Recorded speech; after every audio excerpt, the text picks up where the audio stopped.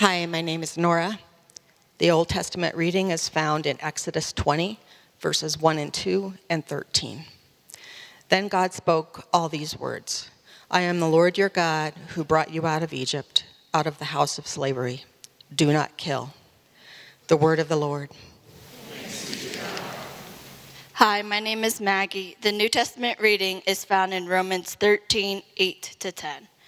Do not be in debt to anyone, except for the obligation to love others. Whoever loves another person has fulfilled the law. The commandments: do not commit adultery, don't murder, don't steal, don't desire what others have, and any other commandments are all summed up in one word. You must love your neighbor as yourself. Love doesn't do anything wrong to a neighbor. Therefore, love is what fulfills the law. The word of the Lord. Hi, my name is Diana, and thank you for standing for the gospel reading found in Matthew 5, verses 21 through 24. You have heard that it was said to those who lived long ago, don't commit murder, and all who commit murder will be in danger of judgment. But I say to you that everyone who is angry with their brother or sister will be in danger of judgment. If they say to their brother or sister, you idiot, they will be in danger of being condemned by the governing council. And if they say, you fool, they will be in danger of fiery hell. Therefore, if you bring your gift to the altar and there remember that your brother or sister has something against you, leave your gift at the altar and go. First, make things right with your brother or sister, and then come back and offer your gift. The gospel of the Lord. Please remain standing as we pray. Gracious Father, we come to you, the giver of life, the one who gives us life and life abundantly and life full. And we come to you asking that you would continue to fill us with your life and teach us how to live lives that are honoring to you. As we wrestle with your text, with your word, with your thoughts and ideas, speak to us, teach us, form us, help us to live in ways that are pleasing to you. We love you and thank you in Jesus' name. And all God's people said, amen. You may be seated. It's good to see you this morning. My name is Jason Jackson, one of the pastors here at New Life Downtown. And this is the 6th week in our summer series on the 10 Commandments. So we're walking through these 10 words that God spoke to the people of Israel after he'd rescued them from Egypt, brought them to himself to make a covenant with them, to enter into a relationship with them, and to prepare them to go into the land that he is giving them. And today, we're going to be looking at the 6th commandment. So if you have your Bibles, you can turn with me to Exodus chapter 20. We're going to be in verse 13, which, as you notice from the reading, is not a particularly long verse. In fact, we're getting to a point in the 10 Commandments where we have a series of 3 short commandments. They're each 2 words long in the original language and 6 total consonants. So it's a very, very short statement. And this is what the 6th commandment says very clearly in Exodus 20, verse 13, do not kill, or maybe in your other translations, do not murder, depending upon the translation that you're working with. And when we look at a commandment with this, we're like, well, isn't that really super straightforward? Isn't that kind of like a given? Universal, like no matter where you go, just about every culture, like this is kind of a given thing. So Jason, this can be the shortest sermon you've ever given. We can say amen and go home from here, right? No? So what we've seen kind of throughout, some people are like, yes, please, as we're waving the fans, getting closer to our neighbor to get a little of their fan, whatever you've got to do. But as we've seen kind of throughout this series, we recognize that each of these words, that there's always more to them than what we see on the surface. That in many ways, these are not God's last words about these topics. They're his first words. They're his foundational sort of words. And then from there, we can trace the scriptures out as they say more and more and more about these ideas that are laid here. In many ways, it's kind of like we can look at them on the outside, but if we crack it open, we see that there's a whole lot more going on with each of these words than we kind of initially sort of think about. If that were not true, then think about if we just took all of the commandments at face value. If we just took them at face value, one Old Testament professor says this way. He says if we took them that way, then most of the 10 commandments could be kept by staying in bed all day and avoiding human contact. Right? Like, okay, worship only one God. I can stay in bed and do that. Yes, thank you, Lord. Some of us are doing that right now. You're watching online. It's good to see you this morning. Right? Not making an idol. So I'm not supposed to like take off all my jewelry, put it in the fire, make a golden calf out of it while in bed. Because that would be worse than cooking bacon on a George Foreman grill while in bed and seeing what's going to happen there.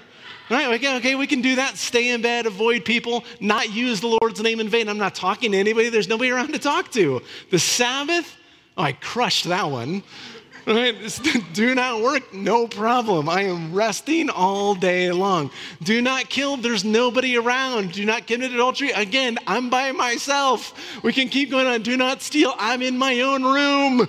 There's nothing, the only one that's hard in the middle of this is not coveting somebody else's life as you're stuck in bed all day.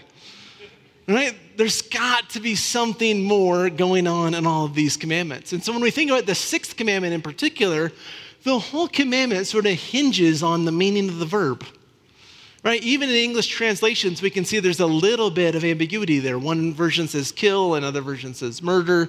What's going on here with this verb? It's the only thing we really have to work with. And as in English, there are a number of verbs that can be used to indicate the taking of somebody else's life. There's a number of verbs that can be used. But in this particular passage, in the 10 Commandments, we find that the Lord uses actually a relatively rare word.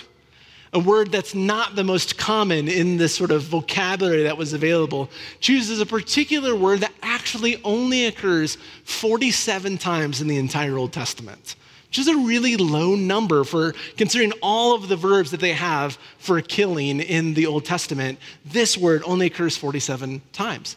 And 70% of those usages, 70% of them are related to the passages that talk about the cities of refuge. 70% of the 47 are found in the cities of refuge passages. So if you're not familiar with the cities of refuge are, in the Old Testament, God commanded the Israelites to set up 6 sanctuary cities so that if an Israelite happens to kill another person, he or she can flee there to one of these sanctuary cities to avoid being killed by the person they killed's relative. So in order to avoid having an avenger come and take that person's life, somebody from that the victim's clan or tribe or family coming and legally killing them in the Old Testament, to avoid that happening, they can run to this city until there can be a trial to determine whether or not the killing was intentional or unintentional. Because the idea of the command was to try to curb killing in some way. To say if there was an accident, if somebody was building a house and a stone fell off and landed on somebody, it was clearly an accident. There wasn't anything going on in relationship with these two people. This person can then flee to this sanctuary city for protection so that they don't end up getting killed by the avenger. Because they only wanted that to sort of happen when somebody intentionally killed somebody else. So they're trying to curb this practice and created these sanctuary cities. Well, in these passages about these cities, there's 3 different people that are talked about. The first person that's talked about is the Israelite who kills his or her neighbor intentionally, who sets out to kill his or her neighbor. The second person that's talked about is the Israelite who kills his or her neighbor unintentionally, who kills somebody by accident.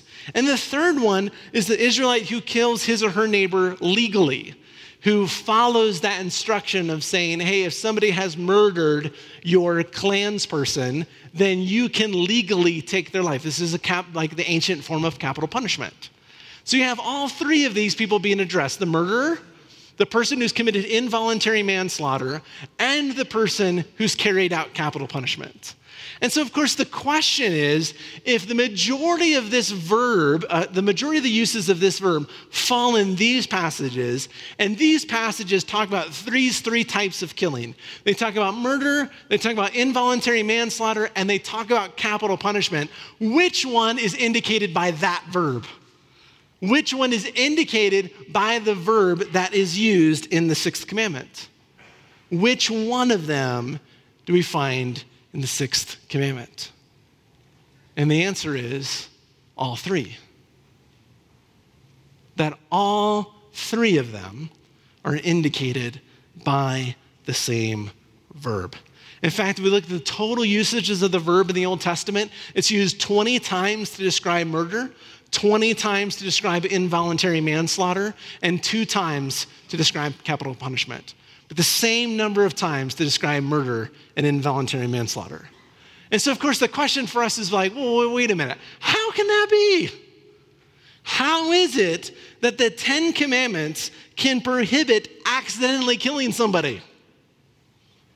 And how is it that 10 Commandments could prohibit a form of killing that other passages legalize?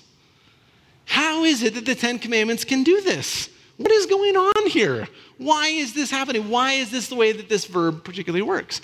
And I think the key is actually looking at a couple of other passages. And I want to look specifically at one, Genesis chapter 9, verses 5 through 7, that I think helps unlock for us what's going on here in this passage. And it says this, Genesis chapter 9, verses 5 to 7. It says, I will surely demand your blood for a human life. From every living thing I will demand it. From humans, from a man for his brother, I will demand something for a human life. Whoever sheds human blood, by a human, his blood will be shed. Why? And here's the real critical piece. For in the divine image, God made human beings. In the image of God, God made human beings. He made you in his image. He made me in his image. He made the person sitting next to you in his image. In the image of God, he created people. And then he says, as for you then, be fertile and multiply, populate the earth and multiply within it. See, the critical thing to understand in trying to unlock or uncover what's going on inside of the sixth commandment is to recognize that humans, all humans, are made in the image of God. And therefore, taking another person's life is always a serious matter. The person is made in the image of God, so taking a human life is always a serious matter. In the ideal of God, in the very heart of God, it should never happen. This is the very heart of the sixth commandment, which is why all those things get brought up in there, is that taking the life of another person should never happen. But we know in this world that it does, which is why we have all of the other legal instructions to talk about what happens when someone does take a human life. As we find in those other instructions that all three of those people face different consequences or no consequences at all, depending upon which situation we're talking about. So the heart of the commandment is that no one's life should ever be taken. And all of the other laws talk about, well, what happens when someone does? What happens when life is taken? But even when it's accidental or legally justified, in the heart of God, it's grievous. In the heart of God, it's better if it didn't happen. In the heart of God, this is not what he intended for us. It would have been better if no one was ever in that situation. See, at the very core of this idea is that killing each other actually violates God's creative intention for us. Did you notice at the very end of that passage that it just kind of suddenly goes from talking about people being made in the image of God and then talking about procreating? It says, as for you, be fruitful and multiply and fill the earth and populate. And you're like, what? You just went from like murder to talking about babies all in like 3 lines. What is going on there? But the truth of the matter is that killing is the opposite of procreating. Killing is the opposite of what God created us for. This is why that passage ends that way, reminding us, hey, don't be about this business. Don't be about the business of taking human life. Be about the business of creating and protecting and causing human life to flourish. See, that passage reminds us to pursue what the commandment protects. to remind us of the other side of the commandment. The commandment says, do not take life. And the opposite side of that, the other side of it, is to protect it, because life is God's gift to all of us. In talking about the Ten Commandments in his Institutes, John Calvin put it this way. He said, if a particular command pleases God, like keeping the Sabbath, then its opposite displeases him. But if that command displeases him, then its opposite pleases him. If God commands this, then he forbids the opposite. If he forbids that, then he actually commands the opposite. See, if killing displeases God, then protecting human life pleases him. If he forbids us from taking life, then he actually commands us to do everything we can to see human life flourish. He says, this is what my people are to be about, causing life to flourish in the world, because I am a God of life who gives life. So I want my people to be about causing life to flourish. And our task then is to discern how to live this out individually and collectively in a world where this is really difficult, in a world that seems bent on tearing itself apart. In a world filled with violence, how do we live this out? How do we, as the people of God, discern how we then live? This is not easy. See, whenever we start talking about ethical issues related to life and death, we recognize that we're walking into places where there's an incredible amount of controversy and complication. That there are not always really clear paths. That we end up walking into places that we have deep convictions about, that we have deeply held beliefs, and that oftentimes those things are very different from one another. And yet, as the people of God, this has got to be a place that we can talk about those things, that we can have those kind of conversations, that we can look at the scriptures and say, okay, then how do we live our lives in light of what is being said here? See, as soon as we start talking about the use of force by law enforcement, protecting our schools, or capital punishment, any of those kind of things, we recognize that we're walking into some pretty muddy waters. And to try to think about, how do we walk through this together? And the truth is that there are not always simple solutions or clear applications. That this is really, really difficult work and takes a lot of discernment to think through, how do we embody this in our lives individually and collectively? So my hope in kind of giving some points here to think about is not to end a conversation, but to start one. And to say, hey, how do we talk about these things as the people of God? So here are just 5 thoughts and ideas that I think should help us frame the conversation as we move forward thinking about it. The first one is this, is that we have to recognize that we march to the beat of a different drummer. That at the end of the day, the person that we follow is the Prince of Peace. That we follow the one who came to die to end all death. That who sees death as an enemy. And who looks forward to the day when everyone takes their weapons and beats them into plowshares, and that we train for war no more. That is what is set before us. And so that is the person that we follow. So our baseline in these conversations is not the cultural baseline. We start from a distinct place. We start with Jesus. We take a distinct approach, saying that all life is made in God's image. All human life is made in God's image. And we have a distinct goal. That goal waits for its fulfillment on the day that Jesus comes and actually brings the kind of peace that we're working toward. But we take a different approach. We start from a different place. We have a different goal. So our primary concern is not what is legal, justifiable, authorized, allowed, or financially prudent. Instead, we start with the conviction that all people are made in the image of God. That is our fundamental starting place. And just because something is lawful or financially prudent doesn't mean it's godly or good.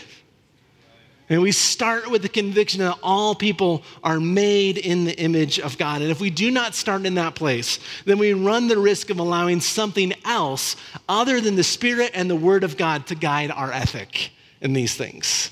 We start from that place. Now, how we live that out can get really complicated. A couple of examples of how people have tried to do this, and these are not by any means all-inclusive. These are just a couple of examples, and other people have figured out other ways to try to do this. But one of the most turbulent times that we've faced in history has been in the midst of World War II. As people are wrestling through, how do we live this out in the midst of that situation? And we saw people taking all sorts of different places, but coming out of their conviction that Jesus Christ is Lord. So one of them is a guy by the name of Desmond Dawes, who was, you might be familiar with this story through the movie Hacksaw Ridge. If you have a queasy stomach, I would not recommend going and seeing the movie. It's pretty violent. But it's actually about a U.S. Army medic in World War II who felt like he needed to act in the midst of all that was happening, but at the same time held the religious conviction that he did not want to take a life. So he decided to enlist as an army medic and refused to carry a gun, which created all sorts of complications and questions and wrestling with himself and his unit and all of those things. But the way his story ends up is there was a particular day on Hacksaw Ridge where enemy fire was just everywhere and people's lives were being lost. And Desmond Dawes, bravely, without a weapon, went into the situation and successfully rescued 75 people in the midst of that, trying to figure out, how do I live this out? How do I protect life when everybody's trying to take it?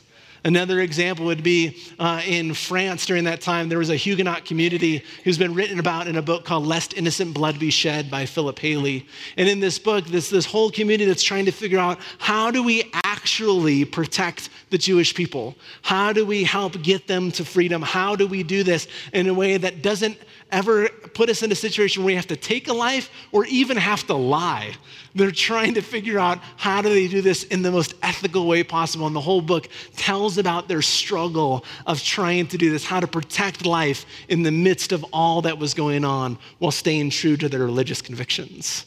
Or another one is the story of Dietrich Bonhoeffer, who came to the point in his place of saying that he felt like he'd exhausted all of the nonviolent means he possibly could. It became part of a group of people that decided that the only solution was to end Hitler's life. And wrestling through that, and you can read the agony of him kind of wrestling through those decisions. But these are just three examples of people saying, we want to march to the beat of a different drummer. That we want to make sure that our baseline is not the cultural baseline, but we start with the fact that all people are made in the image of God. Second point is this, then out of that, we recognize that we actually are our brothers and sisters' keepers. If you remember that story in Genesis chapter 4, where Adam and Eve have had their first two sons, Cain and Abel, and Cain kills Abel, and the Lord comes to talk to Cain about it, and he says, hey, where's your brother? And he sort of answers like, am I my brother's keeper? And there's no answer, because the answer is actually yes. Like, we are our brothers and sisters' keepers, that we're actually called by God to proactively work to protect life and prevent death. That this is what we are called to do, so that as a people of God, we emphasize our communal responsibility for other people over our individual rights. We emphasize our communal responsibility for other people, for those made in the image of God, over our individual rights. And so as the people of God, we do everything we possibly can to save lives. We exhaust our creative energy. We expend our resources. We explore all of our options, and we're even willing to make sacrifices to promote life and reduce death.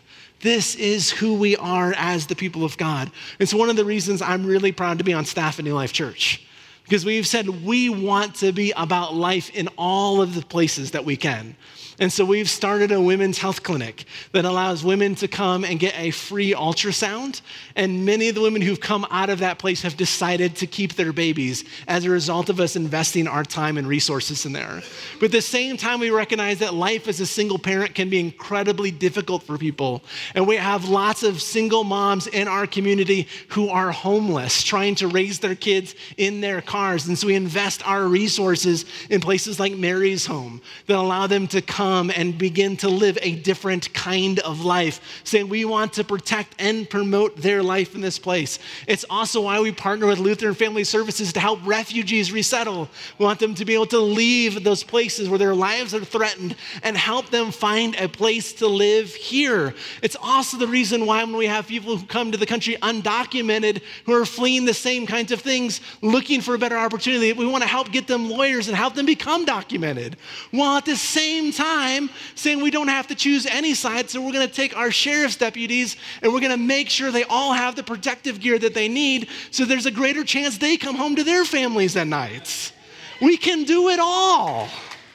We can protect all of our brothers and sisters. We don't have to choose sides politically.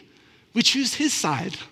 And Jesus' side is about life always. And so wherever there's an opportunity for us to promote life and prevent death, we want to be a part of that because we think that's what Jesus would do. He'd say, I want to be a part of that. Let's get on board and say, how do we do that as a church? Third thing, because we recognize that all people are made in God's image, that we are our brothers and sisters keepers, we weep when anyone is killed. We weep when anyone is killed, regardless of the cause or the person, whether it was legal or justifiable, whether the person was a total stranger or our sworn enemy. We weep, we mourn, and we grieve because we believe that's what God is doing. That we do not celebrate death, we do not champion killing, and we do not seek to profit from it. That as the people of God, we weep, we grieve, we mourn. Proverbs puts it this way, it says, when your enemies fall, don't rejoice. When they stumble, don't let your heart be glad.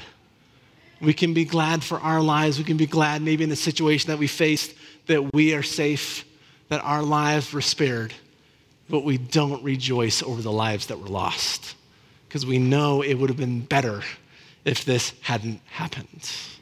So we weep. Number 4, we cut violence off at the pass.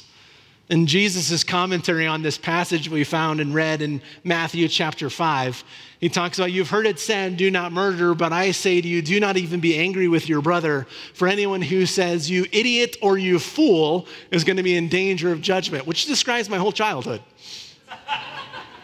This is my brothers. I have 3 brothers. You can imagine the things that we said to one another. I can't repeat any of them in here. We have to talk outside to talk about any of those things. There's a sense that we can all relate to that. Maybe we've never been in a situation where someone's life has been taken in our presence, but we all know what it's like to be angry with somebody. And what Jesus says is there's a slippery slope from anger to murder. That it's really easy for anger to become contempt, contempt to become hate, and hate to turn violent. Now, there is a slippery slope in this process. And so Jesus encourages us to cut it off at the pass, to be able to recognize that when we feel angry, we do not ignore those emotions, that we do not allow that just to sit here, but instead we think about what offended us, and then we go to the person to try to work it out. Notice he says that it goes from anger to offense. Recognize that anger is usually just a presenting emotion, that underneath that is some sort of hurt or pain or disappointment or disrespect or something that we've experienced that causes us then to feel anger toward another person. And what Jesus says is we have to take those emotions seriously. That as the people of God, we do not just pretend our emotions away. That we don't just sort of like hide them out somewhere, because what happens if we try to hide our emotions is that in the dark they begin to grow and fester like mold in our souls. That actually something begins to go grievously wrong inside of us, and we begin to venture down this slippery slope. So he says, no, cut it off at the pass. He even says it this way, he says, we find ourselves coming to worship, to fulfill the first commandment, to love the Lord your God with all your heart, all your mind, all your soul, and all your strength. You find yourself coming to put the first commandment on display and realize that either you've offended a brother or sister, or a brother or a sister has offended you, to stop what you're doing and go to them. To say that this matters, that human life and human relationships and human emotions matter, so we take them seriously. We do the kind of work that we need to do to explore what's going on inside of us, and then take every step that we can to make reconciliation. Knowing, as we talked about last week, that reconciliation takes two groups. So if somebody's offended us and we go to them and they're unrepentant, they're unwilling to change, they're unwilling to do their part, we can't control that, but we can control our part. Or if we know that we're the offending partner, we go and we name what we did as evil and we commit to change. We say that we're sorry. We do everything we can to make reconciliation with that person, to reconcile with them. We do everything that we can. We name those emotions, we own them, and we work on relationships in that way. So when you come to a sermon like this and think, oh, we're just going to be talking about killing today, and all of a sudden we're starting to talk about anger, the circle gets really big, doesn't it? And so maybe even this morning, there's all those thoughts kind of popping in our head of the person that we know is either angry with us or we're angry with them. And the Lord's invitation is to take that seriously and to figure out what's going on, where the anger is coming from, and to begin to take steps toward reconciling that relationship if possible. Because if not, we start to go on a very slippery slope that we do not want to go down if we're going to be the kind of people who do everything we can to promote life and prevent death. That we cut violence off at the pass. And then the last thing is we come back home through Christ alone. And these passages related to the cities of refuge, they're just fascinating passages. One of them in Numbers chapter 35 is one of the longer ones. But it's really interesting. What happens is that the person who's taken someone's life flees to the city of refuge, and they stay there until trial. And if it was found out that they intentionally killed the person, then that person is sent out of the city of refuge, where their life can now be legally taken by the avenger from the other person's family or tribe or clan. If the person comes to trial and it's found out they killed the other person unintentionally, that it was an accident, that this was involuntary manslaughter, you know what happens? They have to go back to the city of refuge. And they have to stay there until the high priest dies. They go back to the city of refuge, and they stay there until the high priest dies. And when the high priest dies, then they can go home. See, that even in situations that were involuntary, when great pain happens in the world, or we expand it out and we think about maybe the pain that we've caused, maybe it hasn't been to the extent of taking another person's life. Maybe it's been anger with someone that led to a complete breakdown in a relationship. Or maybe we have been placed in the unspeakably devastating position where we've had to take a life out of the situation that we were in military service or in law enforcement. Or maybe someone's life was taken by accident as we were driving a car or something else. That no matter where we find ourselves on that spectrum, we know that something has gone awry, that things are not right. And as the people of God, we know that there's the death of only one high priest who can make those things all right. There's only the death of one high priest who can actually bring us all home.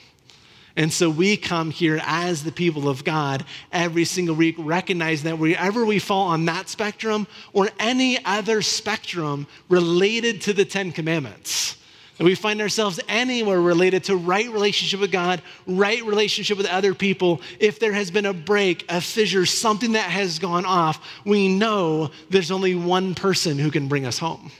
There's only one person who can set us right. There's only one person who can make that right out in the world. There's only one person whose shed blood actually makes peace. There's only one person whose shed blood reconciles all things to himself. There's only one person in whom we find the forgiveness of sin because of his death and resurrection, and that's Jesus, the great high priest who gave himself for all of us, for all of our sin, for whatever whatever breakdown that we've contributed to or had in the midst of life with God and life with one another. And so we recognize that it's only the high priest that can bring us home. That we cannot do this by ourselves. That we cannot be the kind of people that live this life out without Jesus at work in us. And ultimately, we know the kind of peace that we're looking for, both internally and externally in ourselves and our relationships and our world, is only made possible by Jesus and will only be made manifest when he comes again and sets everything right and makes everything good again. So that's why we gather here every week and we come to this table, where one of the centerpieces of the table is the blood of the high priest. That we come here and we know that this is my blood of the new covenant, which is poured out for me and for you and for others, for many, for the forgiveness of sins. And it's only by him that we come back home to life with God, to life with one another. And it's only through him that we'll actually see the peace that we all want made fully possible. But in the meantime, we participate in every way that we can, because as the people of God, we are ambassadors of his peace in the world. Let's pray. Gracious Father, we come before you. We thank you that all human life is made in your image. It's a profound thought for us, God, that we ourselves are made in your image. It's an even profounder thought that even our enemies are made in your image. And we pray that you would help us to take human life, to understand human life, to see human life with the kind of seriousness that you do. That you would help us to be the kind of people who do all that we can to be our brothers and sisters' keepers, to protect life and prevent death. Give us wisdom how to do that, and in the places that we have gone off, no matter where that is, into anger or anything else, we pray that your blood would cleanse us, that your blood would heal us, that your blood would forgive us, that your blood would make us right, and that your death would bring us home. We pray these things in Jesus' name.